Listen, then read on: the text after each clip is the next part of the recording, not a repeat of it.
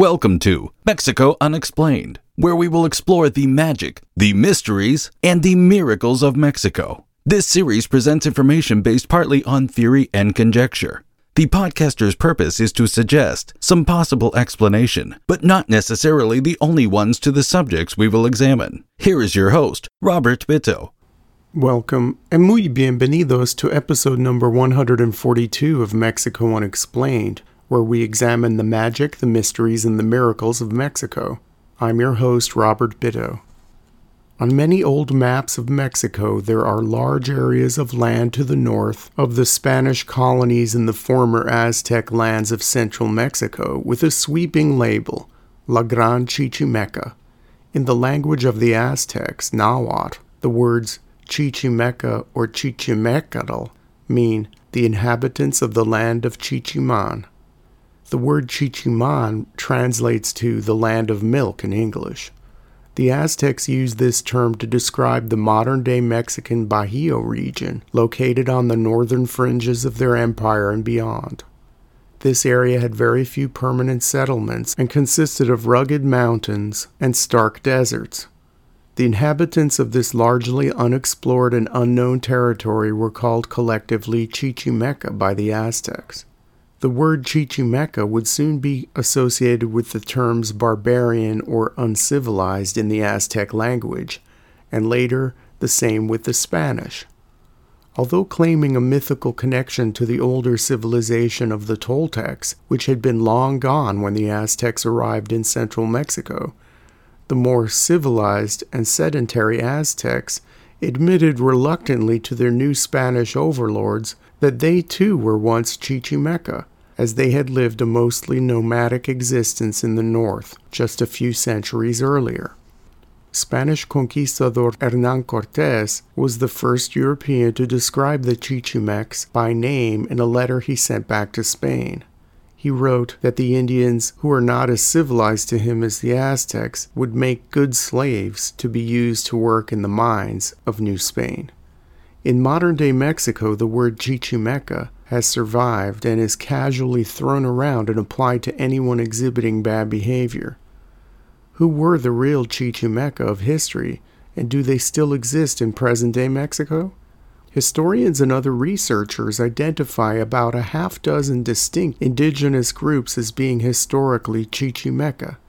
Since Aztec times, the people of the north had been painted with a broad brush, and even though these distinct groups had separate languages and they were united by certain cultural practices and lived in the same environment. Scholars disagree on which pre-Hispanic peoples can be lumped together to be called Chichimeca, and the names on that list change.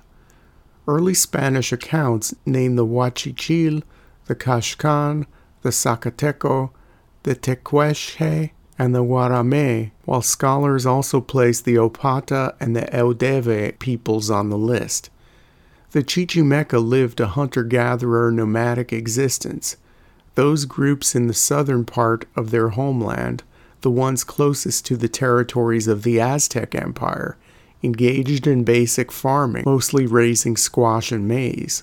Overall, though, the Chichimec diet consisted primarily of small game and edible parts of desert plants, such as mesquite beans, the pads and fruit of cactus, roots, and the hearts of the agave. Because most of the Chichimeca lived a nomadic existence, they constructed temporary shelters of sticks and desert plants. Some lived in caves. The ones who were more agricultural had more permanent dwellings, but these were fashioned in the same style as the nomadic structures. Early Spanish chroniclers noted that the Chichimeca did not have a formalized religious belief system and were more animistic in that they believed in spirits connected with nature and attached to specific locations. Some of the tribes closest to Aztec lands, such as the Pames, had lukewarm adherence to the religions of the larger Mesoamerican civilizations and occasionally worshipped the Aztec gods. When the Spanish first encountered the Chichimeca, they described them as hijos del viento, or children of the wind, the name that some Chichimeca called themselves in their respective languages. It was an apt descriptor to use to contrast with the more sedentary Aztecs. The Chichimeca had long been at odds with the indigenous super-civilization to their south. They fought off every single Aztec intrusion into their territories, and the greatest empire ancient Mexico had ever seen had a hard time expanding into the north. The Chichimec's fierce distrust of foreigners would cause them to go toe-to-toe with one of the greatest empires in the world at the time, Spain, and they would fight a protracted guerrilla war with the Spanish that lasted some 40 years and ended with the mighty Spanish Empire paying for peace. The Chichimeca War began 8 years after the end of the Mixton War, which was the first major indigenous uprising in New Spain after the fall of the Aztecs. For more information about the Mixton War, please see Mexico Unexplained episode number 88. Some scholars argue that the Spanish War with the Chichimecas was only a continuation of the Mixton War, as sporadic fighting broke out between the natives and the Spanish in the form of skirmishes in the intervening years. The Spanish had little interest in the arid northern regions beyond the original Aztec heartland until a man named Juan de Tolosa arrived in the region of the modern-day city of Zacatecas. In September of 1546, near the Cerro de la Bufa, the natives showed Tolosa pieces of silver-rich ore. When news of this discovery spread throughout New Spain, large numbers of Spaniards began migrating into Chichimeca territory, looking for silver. In the beginning, the Chichimeca people resented Spanish intrusion into their ancestral lands and responded with mild hostility. Spanish roads acting as supply lines for the mines cut across sacred lands with little concern for the natives.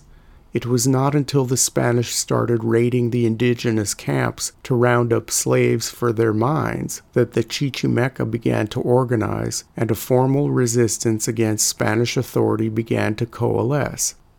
This new Chichimeca confederation consisted chiefly of the Zacatecos, Huachiles, Pames, and Guamares, but people as far away as the southern part of the modern-day U.S. state of Arizona participated in the resistance.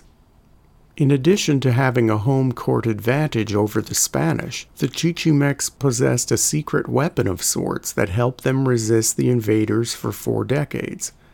Described by an early Spanish writer as being, quote, the best archers in the world, the Chichimeca had a unique bow and arrow combination that helped them win battles against a supposedly more technologically advanced European war machine. The Chichimec bows were about 4 feet long, which were much shorter than bows used by the Spaniards.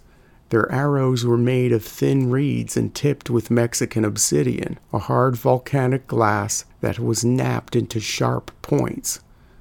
The obsidian-tipped arrows could pierce the Spanish chainmail armor with ease. In fact, they seemed to slice through everything.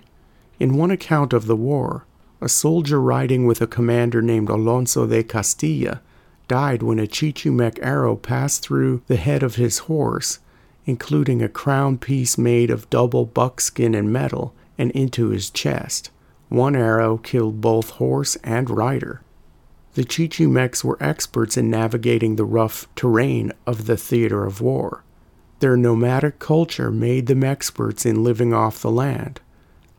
The Spanish, already at a distinct disadvantage for being strangers in unfamiliar territory, relied on supply lines and livestock to feed their war machine. The Chichimecs organized in raiding parties of 5 to 200 people and ambushed the supply lines and killed off the livestock, thus effectively slowing down the Spanish, almost to a standstill in some cases. The promise of loot from raids attracted many warriors from faraway tribes, thus ensuring a never-ending and fresh supply of enthusiastic, able-bodied men to fight the Spanish. Chichimec guerrilla tactics often turned numerical disadvantages into victories. In one account, outnumbered 4 to 1, some 50 Zacateco fighters attacked a contingent of 200 Spanish troops and defeated them. In the early part of the war, the Chichimecs captured Spanish horses and learned to ride them. Because of this, the Chichimec War was the first time the Spanish ever faced mounted indigenous warriors in the New World. In the 1560s, a full decade into the war, the Spanish started to build fortified settlements in the Gran Chichimeca to establish a permanent military presence to protect mining and agricultural interests. By the 1570s, the Chichimec War had become costly, and the unrelenting, unstoppable indigenous warriors had put a huge dent into the armor of the Spanish Empire. A letter survives written by the Viceroy of New Spain in Mexico City to the King of Spain, Philip II.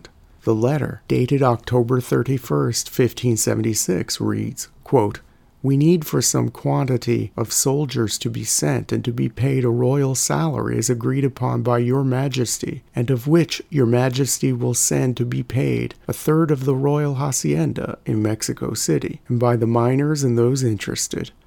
No one can sustain the war. The cost is too big. Neither in arms nor in squadrons can we sustain this war. The situation is very crucial. We don't have weapons, squadrons, food, because every day our livestock gets stolen or killed, of which sustaining the cattle has been very difficult. We don't have enough funds to keep the people happy. Everyone agrees that we need support from the royal treasury." End quote. The Spanish king agreed and sent what was required, but it was not enough. The Spanish felt worn down by constant road closures, attacks on settlers and mines, and theft of livestock and other resources. Also, members of the clergy who had initially supported the military campaign spoke out against the Spanish policy of war by fuego y sangre, or fire and blood, which brought death, enslavement, or mutilation to captured Chichimec warriors. The Spanish eventually gave in and paid for peace. By the late 1580s, the Spanish were forced to pay tribute to the Chichimeca in order to continue with their limited mining operations and to be allowed to live in Chichimec territory unbothered.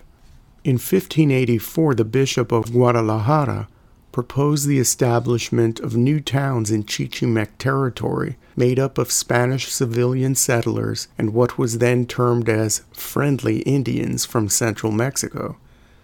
The Viceroy of New Spain, Álvaro Manrique de Zúñiga, liked the bishop's idea, and near the end of the war, Spain established new settlements in the north to start the slow process of Chichimec assimilation, which was the beginning of the end of many of the subgroups of Chichimeca. Today, where are the Chichimeca? What became of these fierce resistors of European expansion? Viceroy Zúñiga's plan of Chichimec assimilation met with great success from the point of view of the Spanish. Over the 50-year period, most of the Chichimeca were assimilated into the mainstream Spanish-based mestizo culture of New Spain. Indians from central Mexico who became part of the new settlements in the north helped Christianize the Chichimeca and served as examples of peaceful Indians to them and intermarried with them. After a century, the northern tribes had all been washed away and had become part of everyday colonial Mexican society. Some Chichimeca groups are completely extinct as social and cultural entities. Others moved and kept some of their cultural attributes. Scholars believe that the modern-day Huichol people are the descendants of the Huachichiles, and about 20,000 of them live in remote areas of the states of Jalisco and Nayarit. Many Huichol people still speak their native language and hold on to their ancient religious beliefs and practices while being nominally Catholic. Some researchers believe that the Yaquis, who now live in the Mexican state of Sonora and the U.S. state of Arizona, are descended from one of the original Chichimec groups that migrated to their respective modern-day homelands after the initial Spanish expansion.